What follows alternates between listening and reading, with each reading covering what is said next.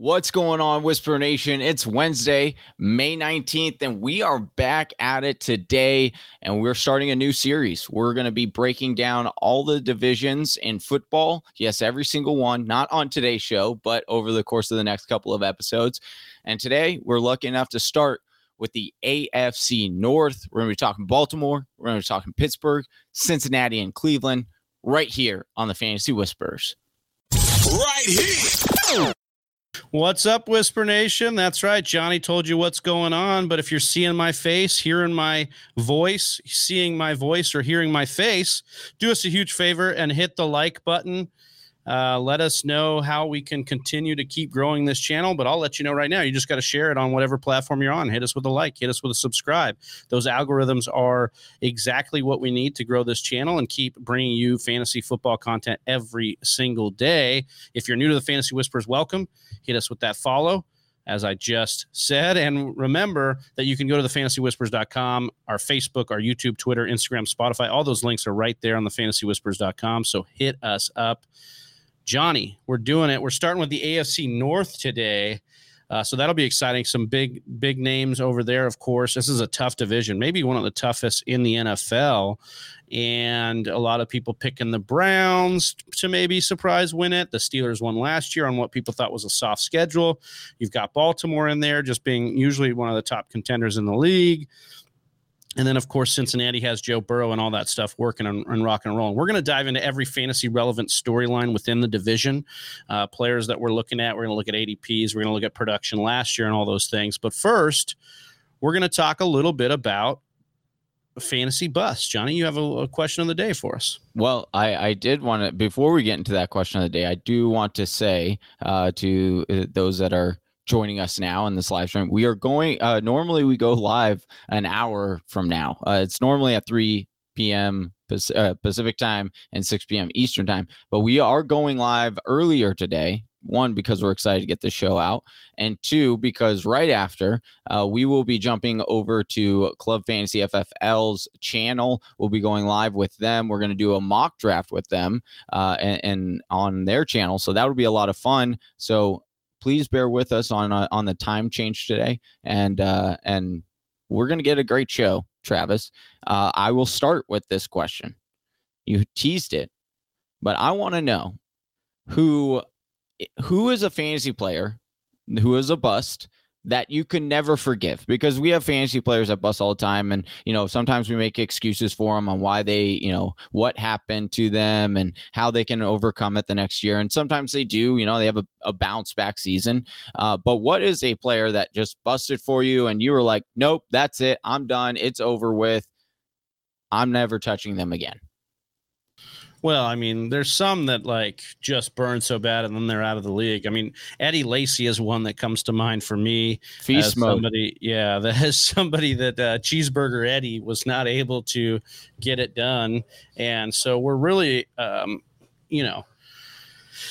one's a big one. I think we talked a little bit yesterday about a guy named Ryan Matthews for the Eagles and the Chargers. He was a guy that was kind of a perennial guy that we thought should break out.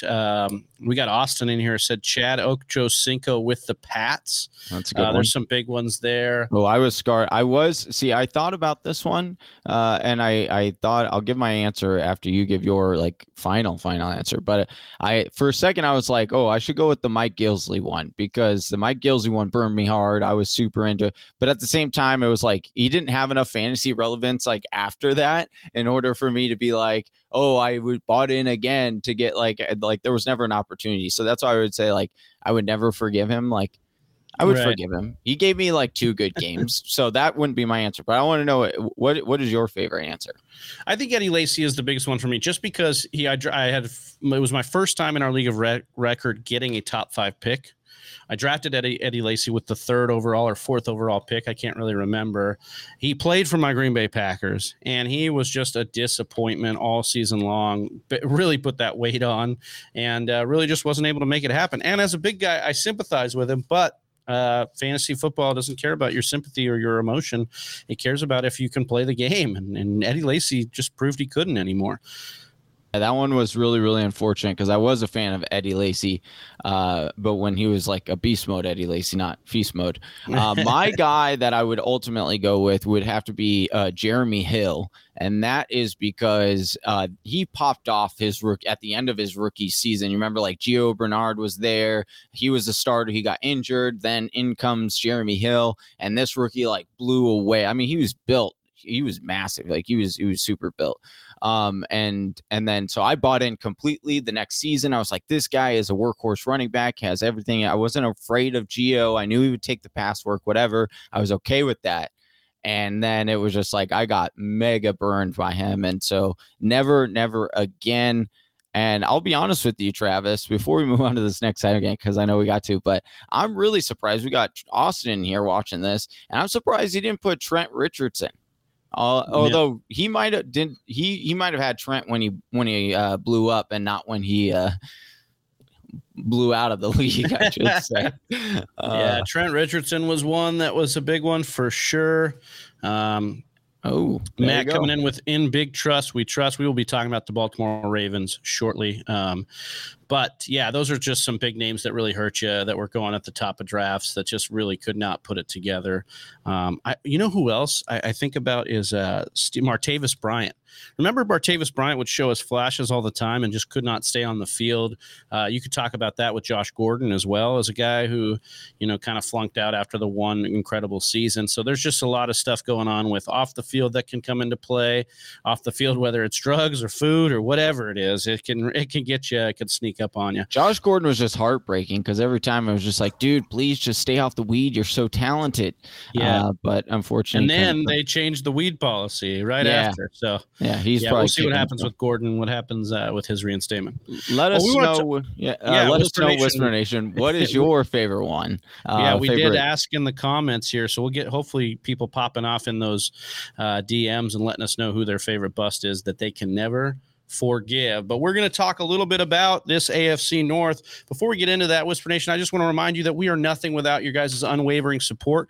We're so proud of this community we've built with you guys together. We got the Discord chat popping off. That link is in the bio or in the chat right there. But if you feel it upon your heart to help us continue to grow the family and chase this dream, consider joining us over at patreon.com. You can show support at the $10, $5, and even $1 levels. Anything really helps us out over there. Patron benefits include access to our exclusive Discord channels, entries to sports card giveaways, increased odds on our landing spot for a landing spot in our 2021 Listener League, and bonus fantasy content, which is only available to our patrons. Head on over to patreon.com/the Fantasy Whispers today and join the nation. Johnny, we talked about Big Trust from Matt. He popped it up here. He said, Big Trust, in Big Trust we trust. So let's talk a little bit about Big Trust. The Baltimore Ravens, they're the first ones on our list here, Johnny. And you kind of broke down the film here and looked back at their year last year and some of these players, and start at the top there with Lamar Jackson, what Baltimore's all about. Yeah, so Baltimore, when you're looking and breaking down their team, look, no team in the NFL ran more than the Baltimore Ravens. We do know that. We also know that the Ravens are a league low in passing rate over the last 2 years, or since 2019 when Lamar took over, at 45%. So it's not looking super great for the pass catchers here. But on the other side, for the running backs, we've always been really, really interested. And then, I'll start with Lamar Jackson and his outcome. Listen, he was a major disappointment last year for a lot of players who drafted him, most likely in the second round of drafts. Maybe you got him in the third, but sincerely, he wasn't able to perform to the quarterback standards that you drafted him to. He had just over 2,700 passing yards. He had 26 passing touchdowns, which was a significant regression from his prior MVP year. He had 9 interceptions, which was a career high. He did have over 1,000 rushing yards once again on 159 rushing attempts, which is very significant, which makes him the Konami code, right? He did have 7 rushing touchdowns as well, which fantasy players really, really like. He's had 2 straight years of over 1,000 rushing yards and 7 touchdowns. And so you like the floor that Lamar gives you. However, we saw that floor last year, and it wasn't very exciting. Many of you probably lost a lot of games because of it.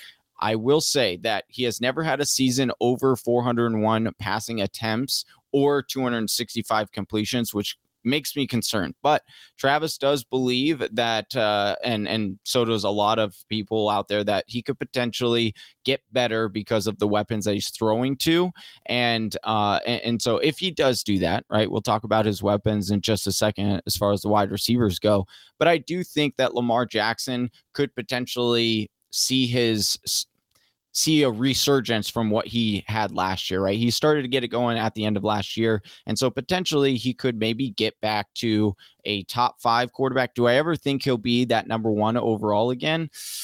Unless he really corrects his passing ability, Travis, I don't know. I think they kind of took people from surprise his MVP year. And I don't know if they're going to, I think they kind of expect it now.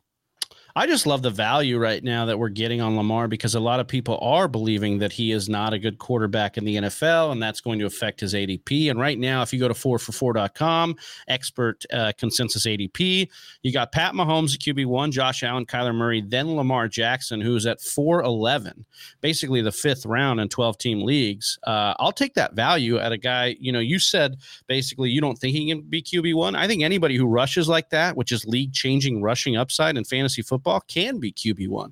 And I think just based on the rushing alone, and I think you're not asking him to be Patrick Mahomes with the ball through the air or Aaron Rodgers or something like that. I'm just asking him to have a little bit more better of a touchdown rate, get a little bit closer to his astronomical MVP touchdown rate of like 8 that he had 2 years ago. I don't need him to be world beater in the passing category. I just need him to continue to do what he does with his legs and continue to be, that Konami code, as you mentioned. I think he's got a real shot, and we're going to talk about the weapons. But Johnny, first we got to talk about the running backs, because as we've stated so many times on this show, Lamar does demand so much of the rushing market share, which actually does kind of take away from upside of a J.K. Dobbins or even a Gus Edwards. And Gus Edwards doing enough of taking away from J.K. Dobbins' upside as well. So talk to me a little bit about the backs and how you're seeing this shake out for 2021. Yeah, so J.K. Dobbins is a huge player that a lot of fantasy players are looking at this year, right? His ADP has ballooned all the way to the 2nd round. We've had many discussions on this show whether or not it should be there. Let's look at what we do know, right? We do know that Baltimore had 555 rushing attempts last year for over 3,000 yards. We just said how significant that was number 1 in the league. Now, J.K. Dobbins, where does he fit in that pie, right? Because we do know that this is kind of a 3-headed running back system, even though Lamar is a quarterback. 28% of the market share belongs to Lamar Jackson and his rushing. You look at Dobbins, he had 134 carries last year, which actually ranked 3rd in the running back depth chart behind Jackson and Gus Edwards. Now, a lot of people think that because Mark Ingram is now gone, that, okay, this is why it frees up Dobbins and gives him all those carries in order to push him to that 2nd round and make him that breakout running back that we kind of thought we saw last year, right? And the only problem is that, Mark Ingram wasn't playing a lot last year. He actually didn't get a whole lot of carries. He only saw about 13% of this team's rushing share, which was about 72 carries. Now, sure, is Dobbins going to get some of that? I do believe so. Will he get all of that? I would highly doubt that. Now, Dobbins is extremely efficient, Travis. I'll give him that hands down. He had over 6 yards per carry. He's very electric. That goes back to college. So you do have that. He's very, very electric. But when you're looking at a couple of the minute details on what can he really return, right? You look at the red zone area in particular, because touchdowns are what are going to really put that running back over that, that hump into a very solid RB2 or that, what we all want, that RB1, right? Well, he only got 28% of the red zone rushing shares last year, or the red zone touches. And when you look even closer, so that's from the 20-yard to the, to the goal line, right? But if you look at the goal line, he only had 6 goal line carries. Why is that important? Well, when you look at Gus Bus last year had 8 goal line carries. Now, Mark Ingram only had 1. So could J.K. Dobbins, in theory, and could they have a lot more goal line rushing attempts because of the added weapon? Sure. But it is very interesting to note, Travis, that J.K. Dobbins actually wasn't the main goal line carrier. It was actually Gus Bus. And I think and we'll talk about Gus Bus in just a second, but I think that he's actually the more extreme value, the guy that I'll probably have in a lot more leagues this year, because I don't want to pay that high draft capital for Dobbins. I do realize that it's definitely there for him to get it, right? Those numbers are pretty nice. However, there's a lot of limitations and a lot of what ifs in there. And I'm not a what if kind of guy. I like to go with what I know and what I can kind of project more easily, quote unquote. And so I'm really worried about Dobbins, but I know that you're on the opposite side of this. I know that you do see the glass a little bit more half full. So ARC is coming in here. Austin, you see him on our mock drafts. You'll see him tonight with Club FFL. Says Dobbins' greatest situation is not. Matt coming in saying, we need people like Johnny to keep pushing those ADPs down so I can snag Lamar and Dobbins for cheap. I'll do my best. I'll do my best. I think Lamar's ADP is coming down, which is real nice. Dobbins actually end of the third now, based on some of the stuff we've been hearing and talking about. These are getting into the areas where you take a second look. And I would agree with you, though. I think that Dobbins' situation, and Austin, I think the Dobbins situation is not fantastic. You know, when I'm looking at a situation like Cam Akers or DeAndre Swift, I like those situations a whole lot more, even though the rushing pie is a whole lot more in Baltimore because, as you talked about with Lamar getting so much of that, and even Gus Edwards. Briefly run down what you think Gus Edwards, because right now going in the 11th looks like a real big steal for people if they can get him. No Mark Ingram. And then if Dobbins does kind of falter a little bit, you're looking at maybe having a guy in the 11th who ends up being, RB2, RB3 value. And I understand why his value is so low, Travis, because of where he finished last year. It wasn't anything super sexy. RB28 in standard, RB37 in PPR. He did only have 14 targets last year, which was double what he had the prior year, which is cool. But 144 carries isn't super sexy. But Gus Bus he's just productive. He is just a productive running back that just goes, north and south. And that's what they like. And that's why they put him on the field. He did see 24% of the team's market share, like we said before, 6 rushing touchdowns last year. You could say, hey, that's a little bit fluky. I don't think he gets that many. Well, like we said, he had 27% of the red zone carries and 8 goal line carries, which led the team for the actual running backs. I was actually 14th in the league as well. So I do think you look at Gus Bus and his history. He's averaged over 5.2 per carry his career and over 700 yards rushing per season. I think that's the floor that he gets. And if you're able to get him in the 11th, maybe his stock goes up a little bit more because I'm talking about him here. And you have to get him in the 9th, 8th. I think as long as you're like 9th, 10th, as that RB4, RB5, on your bench, I think that's great.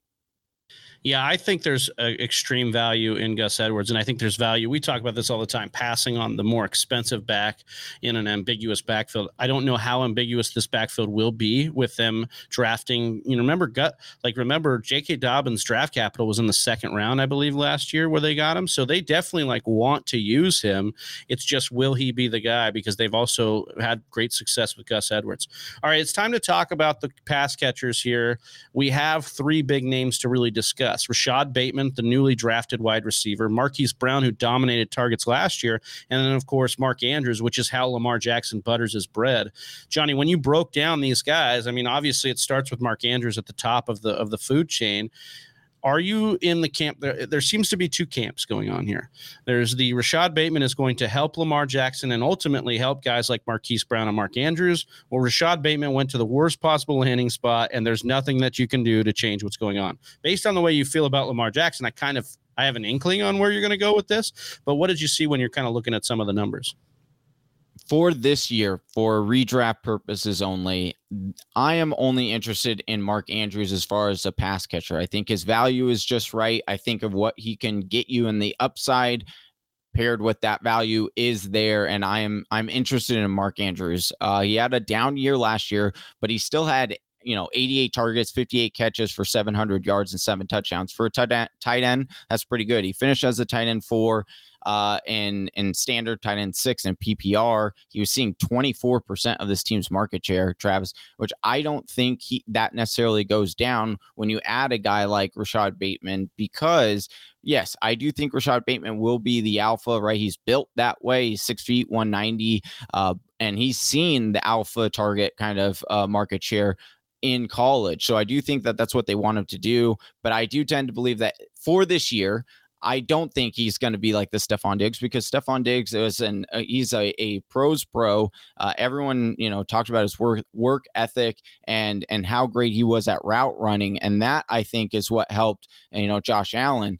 Now, I'm not saying that, excuse me, I'm not saying that can't ultimately happen a couple of years down the road, because I do think Bateman is that talented of a receiver, but I don't think that he will be valuable this year. And then, Marquise Brown, you look at what his upside was. The best part of Lamar Jackson's season last year, Travis, he was a wide receiver, 13 in target share with 25%. And he still only finished, at the height of that, week 12 to week 17 as wide receiver 14 and half point PPR. So that causes me some concern. And I think that they'll both kind of eat into each other, Bateman and Brown. And so for that reason, like the Shark Tank says, I'm out on these guys. But I do think Mark Andrews will benefit him by having another pass catcher on the outside, draw attention from. The law of averages would say, like, if Baltimore is going to improve, they're going to probably improve in one or the other, like rushing ability, spreading that wealth around, or passing ability and spreading that. I doubt that they're going to be able to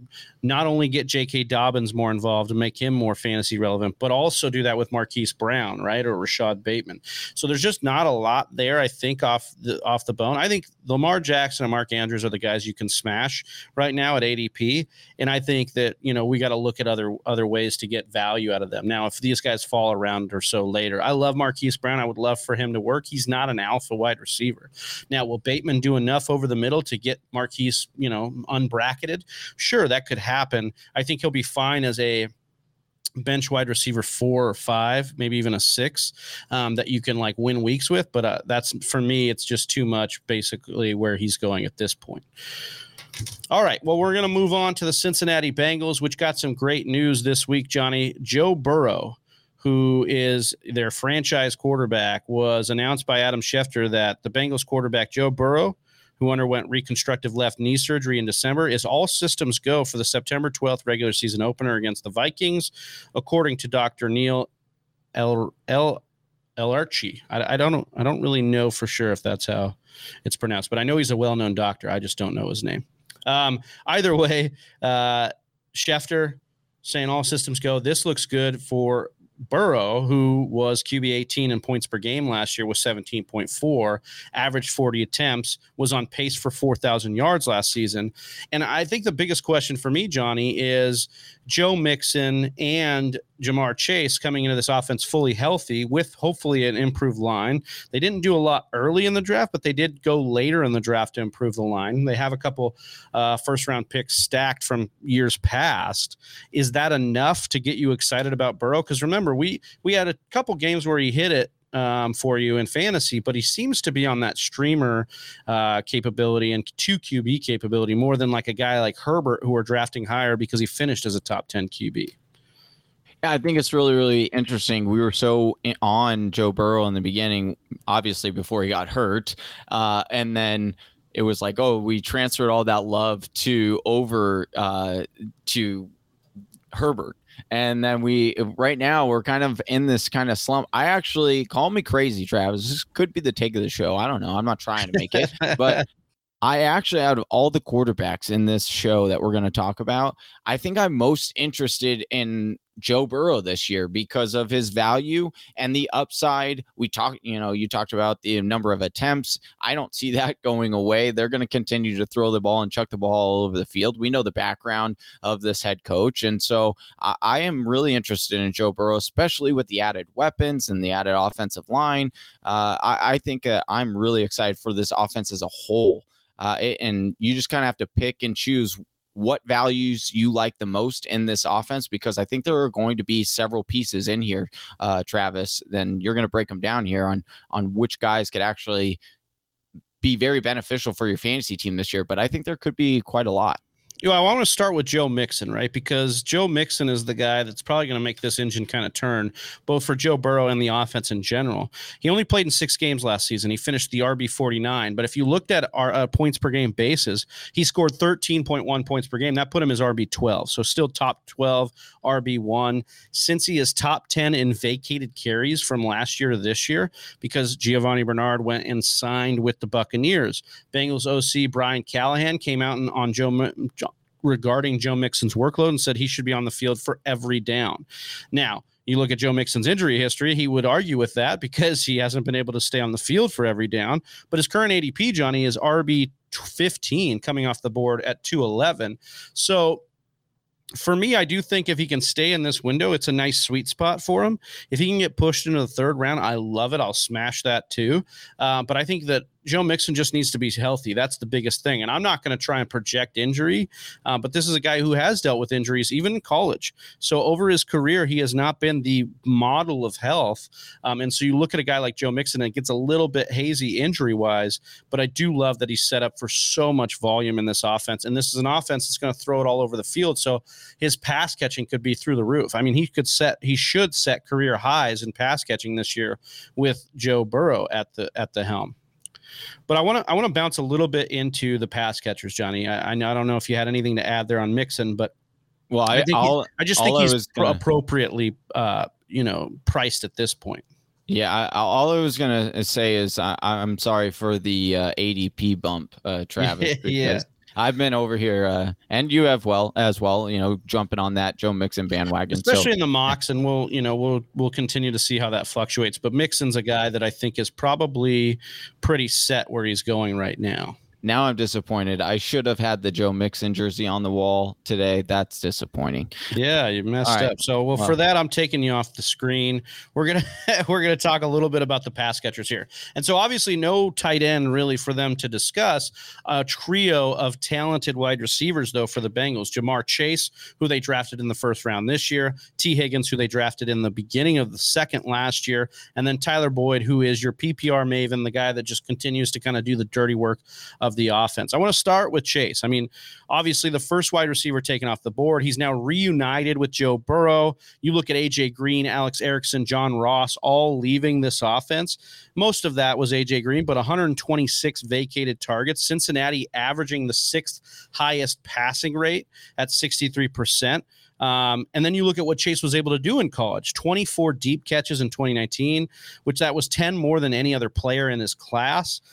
You've got T. Higgins and Tyler Boyd on the roster, and they're talented as well. That could limit the true upside ceiling of Chase, because like a lot of people comparing Justin Jefferson to Chase, because Jefferson, I think Chase is probably a better prospect, but Jefferson came into such a nice vacated target vacuum there. I don't think you're going to get exactly that, because there's a lot more talent on the roster around Chase. But I am interested in Chase right now. He's a physical freak. He's definitely a generational talent, as we've seen before.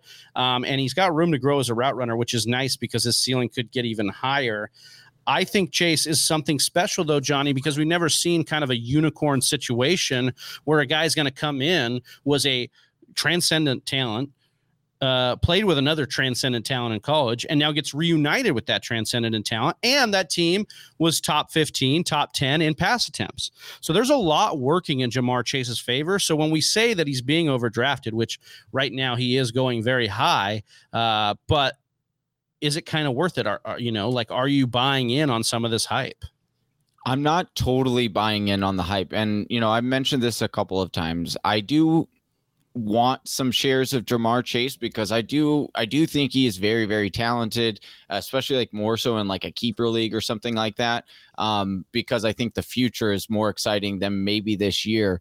I am concerned that his hype might get a little bit too much, like you said, because of the Justin Jefferson, and that's what's really pulling up his value right now in some of those drafts. And like Travis, you're looking at some of the guys that he's going around, and it's a little baffling. I do tend to go with the other guys over Jamar Chase. But like I said, if you structure your team and you really want this piece in Jamar Chase, I do think there'll be production there because there are so many vacated targets. But again, as well, there's also a lot of talent on this wide receiver in this wide receiver group. So it wouldn't be surprising to me if we did cut him, expect more target share than what he actually did get.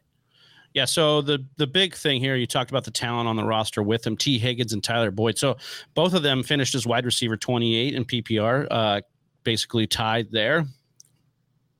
T. Higgins was wide receiver 28, though, in standard as well, because he had some good production as a compiler as well. He was top 30 in targets in 2020 with 108 was T. Higgins. Could and should be mostly unaffected, though, by Ja'Marr Chase's addition, because we talked about those vacated targets, and A.J. Green had about 100 of those vacated targets himself. So Burrow was still able to spread the ball around. T. Higgins playing in all 16 games. His current ADP is 7 in the 7th round at 701, wide receiver 29. So you're kind of having to buy him at where he finished last year, but I guess it's buying into the fact that you think the ceiling is a little bit higher this year with the added weapons and Joe Burrow back healthy.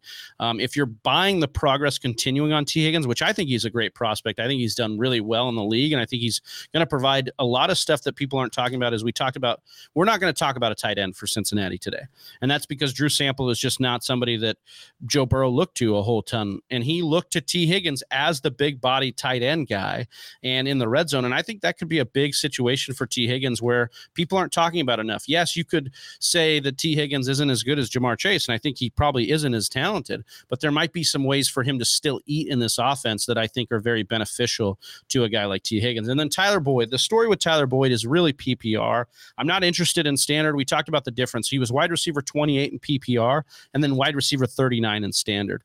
So and then you just look at like the difference between Andy Dalton and Joe Burrow. Burrow didn't need Boyd as a compiler because he was able to do things with other wide receivers in the offense, because Boyd went from averaging 9.25 targets to 5 points and 5.6 catches to 7 targets and 5 catches in 2020. I think Boyd is going to be mostly underwhelming in all but PPR formats as a wide receiver 3 or worst on most weeks, and he doesn't have much of a ceiling. He's going not that much further down the board than T. Higgins. I'd rather take T. Higgins where T. Higgins is going and hope for the upside than play the floor game at wide receiver 34 where Boyd is coming off the board. Because look at the guys going with him, Johnny, right now with Tyler Boyd, Juju Smith-Schuster, DJ Shark, Deebo Samuel, Devonta Smith. These are guys I'd rather take upside with than Tyler Boyd. I've just been passing a whole lot more on Boyd's sort of vanilla ADP or vanilla, style of play.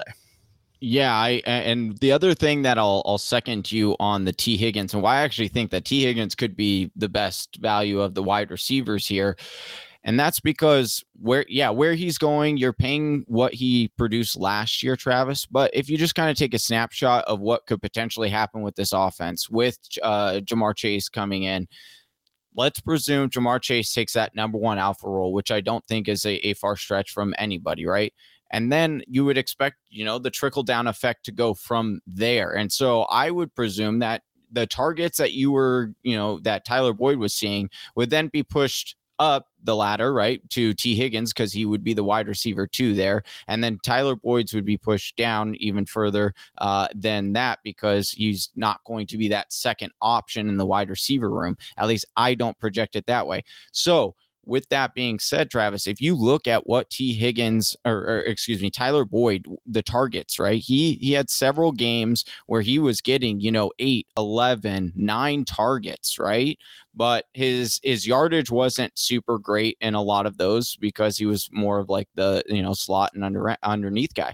But you look at what T. Higgins did now on very similar targets, and I mean, he's getting 8 targets and he's going over 50 yards more often times than not, whereas Tyler Boyd was under 50 yards. So the upside to me is much more significant for T. Higgins than it is for Tyler Boyd. And then as well as you're looking at that height, 6'4", 210, he's always going to be a threat in the red zone because of that. And for that reason, I am in on T. Higgins and I'm looking to get him in a lot of drafts this year.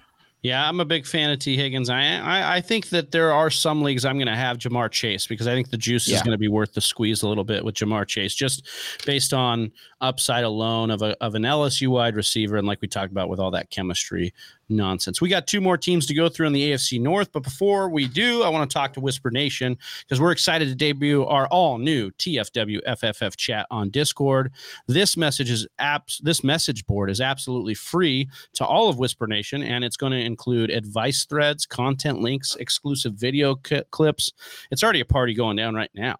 And there's a community in there dedicated to this incredible game of fantasy football, which we all love. Join us today by clicking that link that we just dropped in the chat, or by clicking the link in our Instagram bio, following that link to Discord. It's as easy as that. Can't wait to see y'all in the chat soon.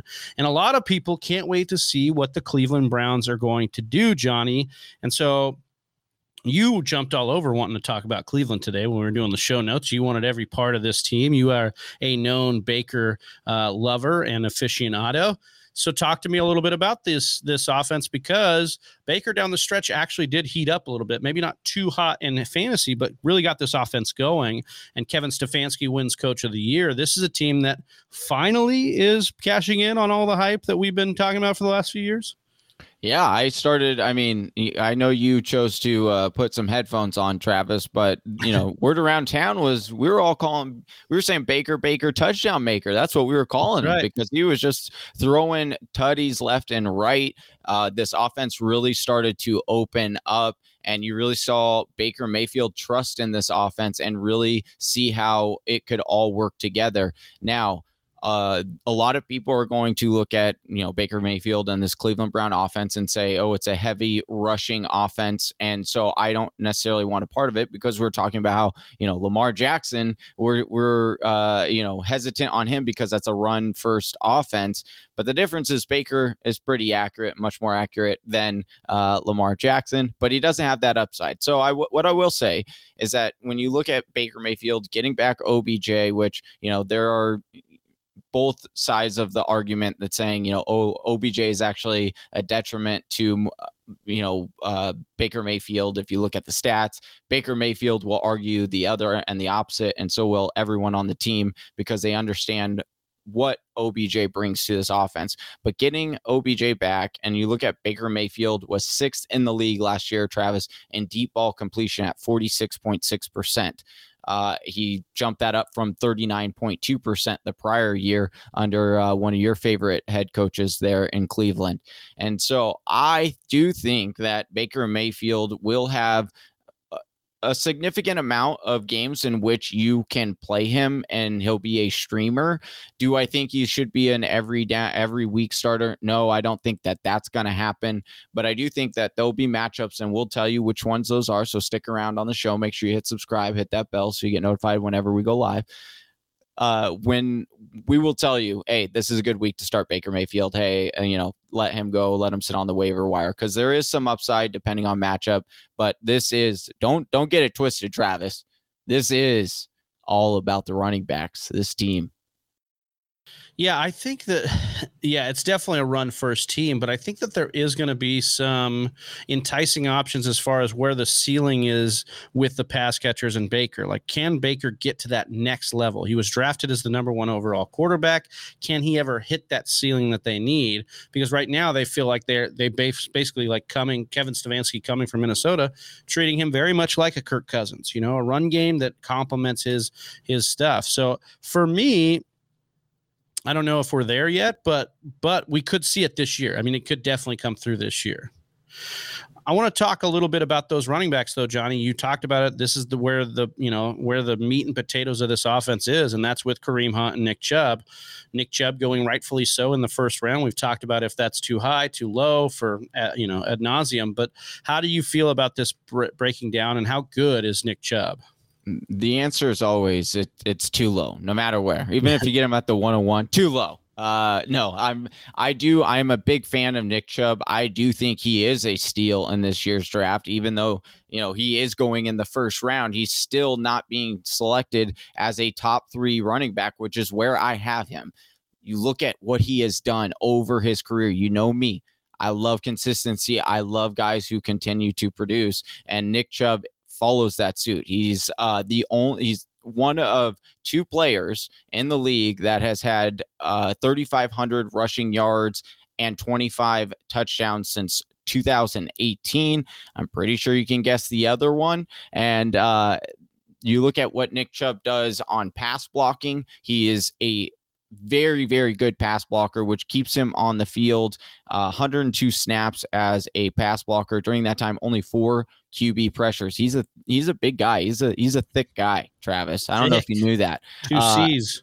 And just to cap it off, I mean, if all that stuff wasn't tantalizing enough, you look at this rushing offense and what they do. Well, guess who's had the most 100-yard rushing games since 2019? Well, it's not Nick Chubb. Derrick Henry.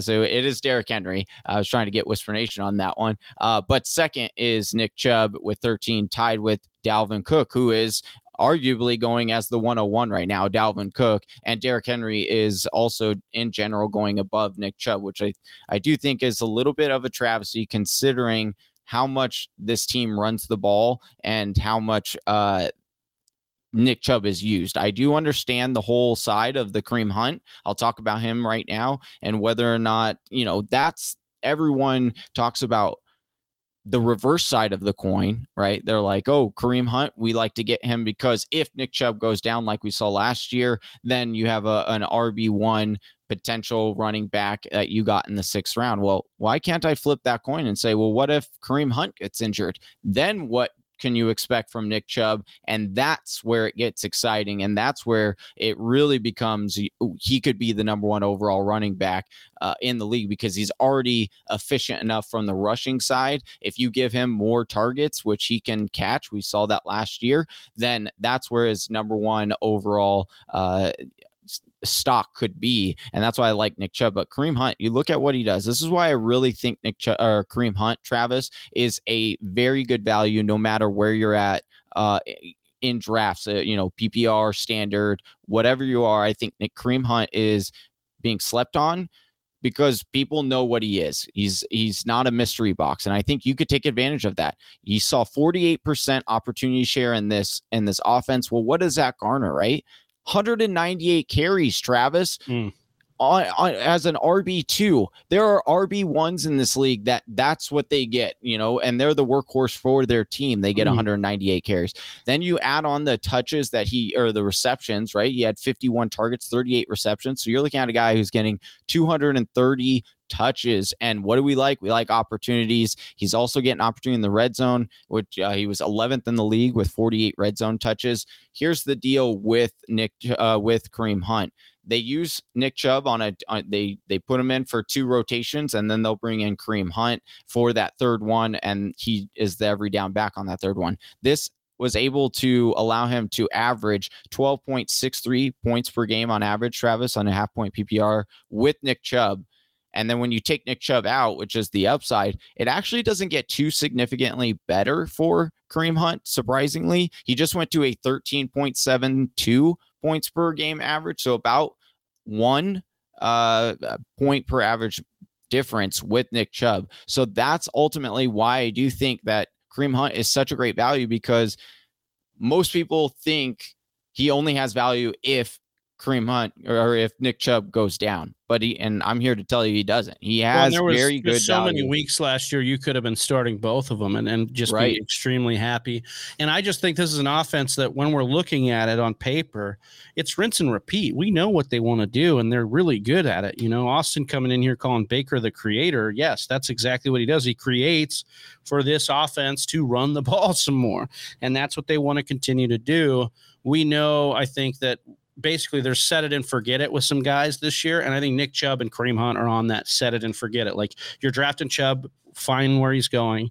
And if you like him in the top 5 and that's your guy, then take him there, because the opportunity is through the roof. And as Johnny pointed out astutely, nobody talks about how if Chubb were to go, everybody talks about if Chubb goes down, Kareem Hunt's an RB1. What about if Chubb stays healthy and Kareem Hunt goes down? I mean, that's an awesome situation to be in as a Chubb owner, Chubb truther. Not so much for Kareem Hunt. We don't wish injury on anybody. The pass catchers, Johnny, quickly, we got to talk about OBJ, Jarvis Landry, Rashard Higgins, and then, of course, Austin Hooper.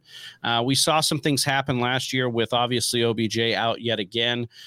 Look, tell me if you've heard this before since OBJ's come to Cleveland. We're excited about OBJ. We think he's a discount of his ADP, and we think that there's a real potential for this guy to get back to that really awesome upside that he had before. How are you feeling about that statement when we talk about OBJ?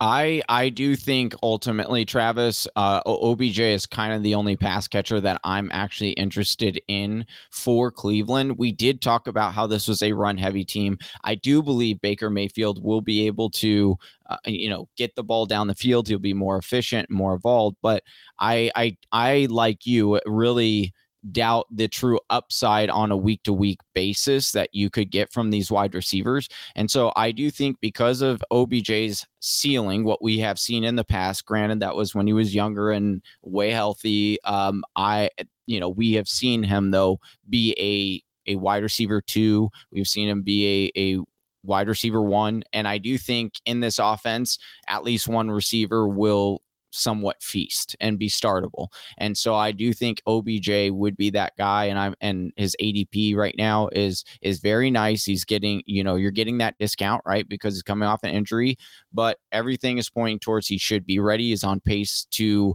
make the season. And then you're looking at, like we said, the deep ball targets from Baker Mayfield, how much he improved. And then you look at OBJ 2 years ago when he had a full season, number 2 in the league in deep ball targets, Travis, and still averaging 22.3 target market share. So I think OBJ is ultimately the only guy I'm interested in because, you look at Jarvis Landry, even with OBJ out, he finished as a PPR wide receiver 33, wide receiver 36 in standard. He had a 26.3% target market rate, and I just don't see that repeating. He only had 5 games over 60 receiving yards, so he was definitely relying on touchdowns towards the end of the season, and it's too inconsistent for me, and I don't know if the production is going to be there to back that up. So I would actually pass on Jarvis Landry this year in all drafts. Maybe in a PPR league if you get him deep enough, but that's about it. And then, touching real quick on Rashard Higgins, Austin Hooper to wrap them up. Rashard Higgins not interested unless something were to happen to OBJ. And even then it's just a spot start, if that, a streamer. And then Austin Hooper, very, very much a disappointment. I mean, he was like the number 1 paid tight end last year, and he only saw 5 games over 6 targets. He only topped 50 receiving yards 3 times in those games. So I am not interested in Austin Hooper this year at all. That's all I got to say about the Cleveland Browns. The Browns, man, really led by that running game. We know that, but OBJ going, like as Johnny said there, in the 6th round, end of the 6th or middle of the 6th, as wide receiver 27. I will take that just on the upside alone. I think as your 3rd, 4th wide receiver, you're okay with that kind of value for the upside that could be there as the number 1. I mean, you think about play action with OBJ, if he's fully healthy, is going to be something to watch by football standards.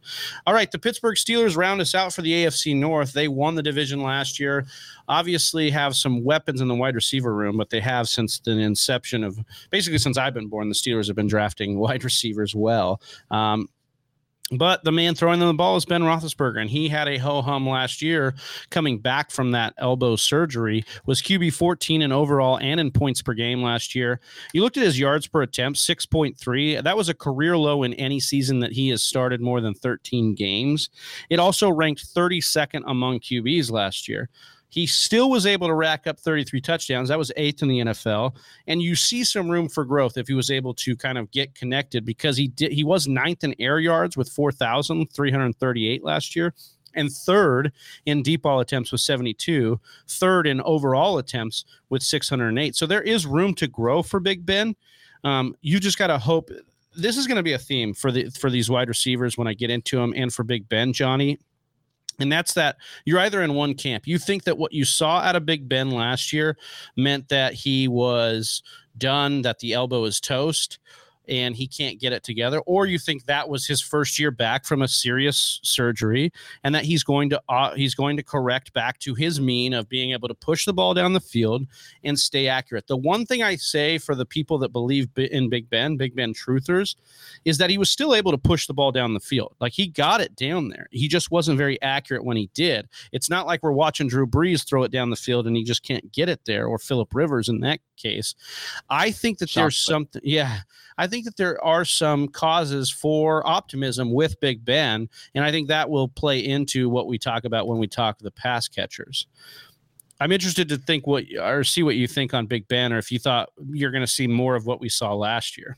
I think we will see a little bit more of what we saw last year. And to pair with that, I think they'll run the ball a little bit more. Now they have Najee, and they want to use him, kind of as an all-purpose weapon as well. I think that will help Big Ben. They'll give him a little bit more time. That was oftentimes the reason why it was hard for him to connect down, with the deep ball, was because he really that offensive line wasn't giving him a lot of time.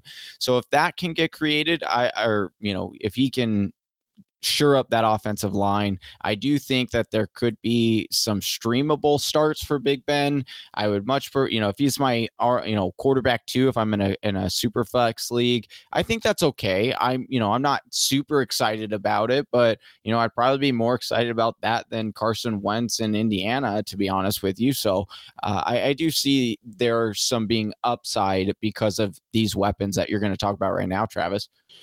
Yeah, I want to start with Najee Harris. You mentioned the line there, and I think that's such a big part of the take when we look at Najee Harris. Obviously, 24th pick, they used their next 3 after that on linemen because, as Johnny stated, that line was bad. It was 17th ranked in PFF last year.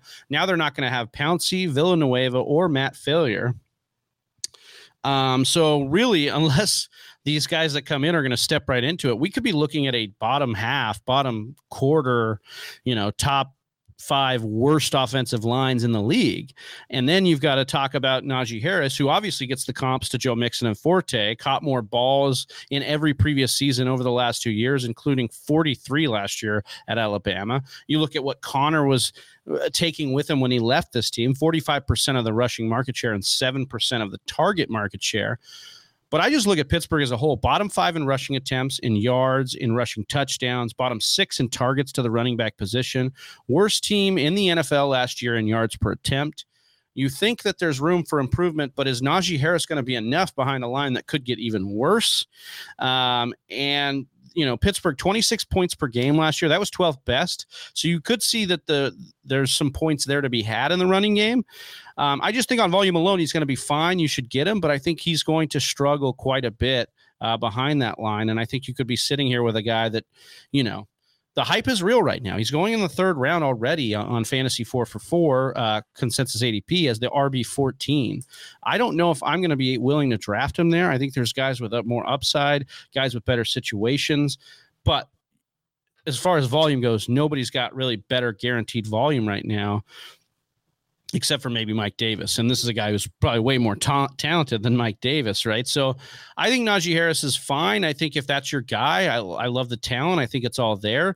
He just wasn't, like people keep saying, what I keep hearing from guys that I really respect as scouts, he wasn't a guy that blew you off the tape. He was just the best guy in this draft class for running backs. And he went to a team that has a lot of volume up for grabs, Where I seem to really like Najee is, yes, I understand that there are a lot of questions about that offensive line and whether or not it's going to be better or worse. But here's what I do like. Even with it as bad as it was last year, they still had 10 rushing touchdowns between James Conner and Snell. There was 10 rushing touchdowns for this offense. And I have to believe that they're not going to let Benny Snell be the goal line back anymore, that they're going to give that to Najee. And so you're telling me that there's an upside of 10 touchdowns, if not more. I know that Ryan Weiss, who comes on our show in Club Fantasy FFL, he brings this up too. He believes that there'll be more PI because, like we said, if there is more time for Big Ben to throw down the field and they get PI, then all of a sudden that opportunity of just 10 rushing touchdowns could be, 15, 20. I'm not saying 20, he'll get there, but I'm just saying the opportunities could open up even more. And that could be where he gets, the bulk of his stuff, because maybe he ends up getting 14 rushing touchdowns. And yeah, maybe his rushing totals are mediocre, but that paired with the fact that he will also probably receive out of the backfield and then the touchdown upside, I could see why people are intrigued. And I'll be honest, I'll probably have him on a couple of leagues of mine because I do think that he is a good running back. Now, Is he the greatest? No, but we've seen this before. You don't have to be the greatest running back in order to produce in the NFL. You just have to have the right amount of opportunities. And I think that is what I'm banking on. Let me ask you this, because I think it's just going to come down to your personal preference with these guys. If we're looking at the guys going around Najee Harris right now, Antonio Gibson goes behind him, Miles Sanders, CEH, David Montgomery even further down. All those guys, for me, I think I'm taking above Najee. But you like Najee more than those guys? Not all of those guys. I like David Montgomery more. I like CEH a little bit more because they have fixed that offensive line. It is a better offense. But I do think that there is I like him more than Miles Sanders because I don't know what the Philadelphia, I do have some trust. I do like Hurts and things like that. But I'm a little concerned with Sanders, and what he can produce, as opposed to, Najee, who's looking to go. So that's kind of my sweet spot right there. I'm not trying to overpay for him, but and I would even say this, I would rather have Najee than J.K. Dobbins. So that's kind of where I'm at. So I think that's a fine volume alone is just going to make him push the needle for me on that one for sure. I want to talk about these pass catchers because that's really the big stars of of Pittsburgh right now at the moment. Even though Ben, we're not sure about the elbow. We look at these guys, this trio: Deontay Johnson, Juju Smith-Schuster, Chase Claypool. I'll start with Deontay, wide receiver 26 in standard, and then the 21st wide receiver in PPR last year.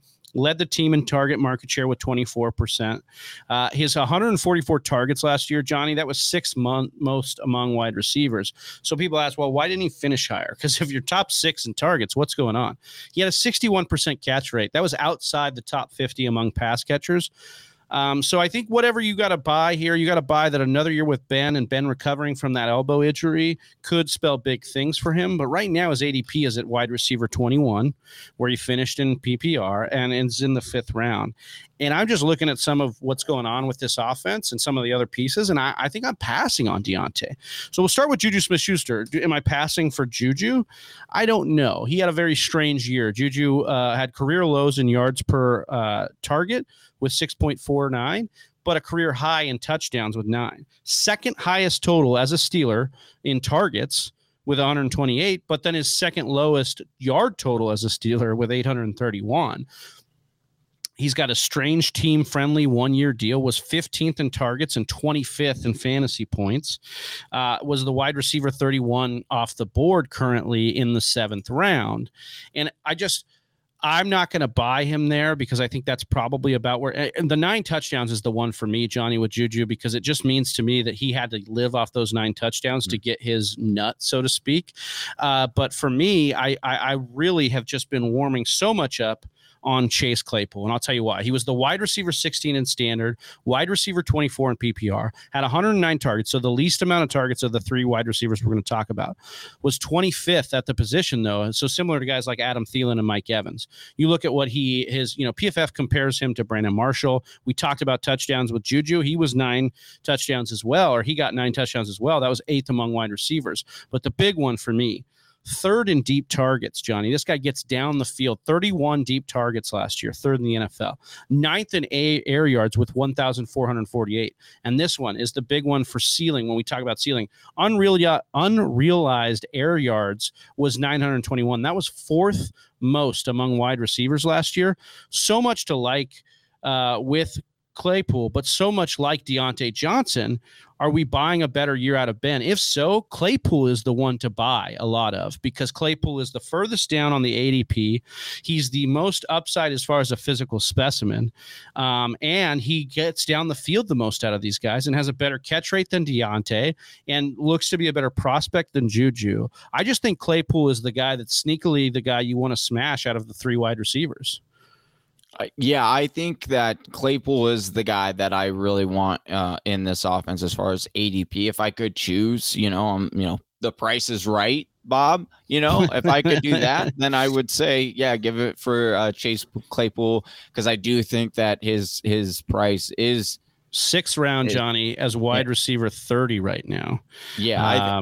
I think that's a great buy for me. I am okay with it because, if it ends up, here's the concern and why I do believe he's going as like that third guy, because if it is true that Big Ben's elbow is, out and done, then Chase is the one that's most affected by that, right? And so there is much more of a gamble on why you would want to get Chase Claypool. And so that's why his ADP is where it's at. Now, Deontay, where you were talking about, and why I think I'm still okay with paying where he's going at ADP, depending, of course, who's on the board. There might be guys that I might like slightly ahead of him, right? But I do think that I would, especially in a PPR, because I do know that even if Big Ben's elbow is trash, that there's one guy that I do know won't be affected by that, and that's Deontay, because Deontay runs a lot of the underneath, the quick slants, and we've seen guys. But you could argue he was affected by it with 61% catch percentage last year, and not a huge yards per target either. The problem, I think, again, if you we have to remember he was having like major drop problems, and he was majorly in his head in the beginning of the season, and it wasn't because he had a 61% catch rate, but a lot of those were like I think he led the league in drops, if I'm not mistaken. And so I think they talked to him. You're not helping with that's not helping his case to lead the league in drops. No. What you saw though, that was like in the beginning of the season. What you saw through the rest of the season though is Deontay really started to get his confidence, which Big Ben knew how to do. Right, talk to him, talk him up, and he started to get that confidence back. Right, and so that's where he went on that tear. He was like a wide receiver 2 down the stretch. He's getting all those massive targets. I don't see the targets going away, even if Big Ben's elbow craps the bed. And so that's why I think I'm still okay with Deontay. With the Juju, he's that in between guy. There's so many weird things going on with Juju that I just don't. It just gives me the heebie-jeebies. I'm just out on it. I think too much of it was the touchdowns for me with Juju, where you got, he had nearly 40, 50 more targets than Claypool, and Claypool still got the 9 touchdowns. So that's what I like about Claypool is Claypool seems to be a guy who can be more versatile. I think that Claypool is what they want Deontay to be, or they wanted Deontay to be last year. And I think Claypool will come into his own. And I'm just going to bet on talent alone and size and speed with wide receivers. And that's why I'm really a big fan of Claypool over Deontay Johnson. Just touching quickly on Eric Ebron, because he was the tight end 15 last year in PPR and standard. He's now going to compete for targets, though, because the Steelers drafted Pat Freiermuth. Only 2 games last year did he have double-digit targets. I'm avoiding Ebron, and I'd rather bet on one of these wide receivers that we're talking about, or maybe 2 of these wide receivers to come through with more target share than I would Eric Ebron. So that kind of does it for me. But Whisper Nation, we want to know what you think out of the AFC North. Who's one of your favorite steals, your favorite busts projected for this year out of that AFC North? And just join us Friday, because we'll be going over the AFC East with Joe Zolo from Club Fantasy FFL. Johnny and Joe will be holding that down there. And you guys, in just about an hour, right, Johnny? We're going to be coming on with Club Fantasy FFL, so make sure you guys are checking that out over on Facebook and YouTube. We'll be streaming live with them with a mock draft. Johnny, any final words for Whisper Nation after this AFC North show? I sure do. Let's go Golden State. We need you to win, baby. We need you to win, baby. Sons, we don't want to play you guys first round. Just a little basketball talk. There seems to be a lot of positioning and moving around in these playoff games. So, Johnny, as a Suns fan, obviously Whisper Nation knows I'm a Lakers fan out here in LA. You really want to avoid the Lakers first round, huh? Yeah, I do. I want you guys to lose by somebody else, either the Clippers or Utah. I don't want to play you guys. I want to do that. Makes but sense. If we have to, we will. But I would rather see. I've never been a bigger Golden State Warriors fan than I will be tonight. So I'm sorry, Travis. We will see Steph Curry playing out of his freaking mind. So we will see what the Lakers have to do, throwing all these different bodies at him, and then of course LeBron's ankle.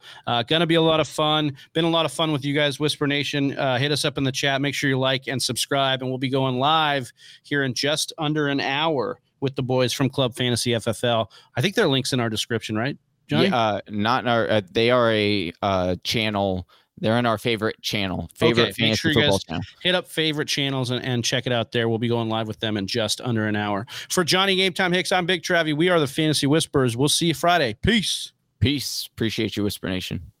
Thank you for listening to the Fantasy Whisperers podcast. You can hear more from John and Travis on Google Play, SoundCloud, and iTunes. You can also follow us on Instagram, Facebook, and Twitter at TF Whisperers.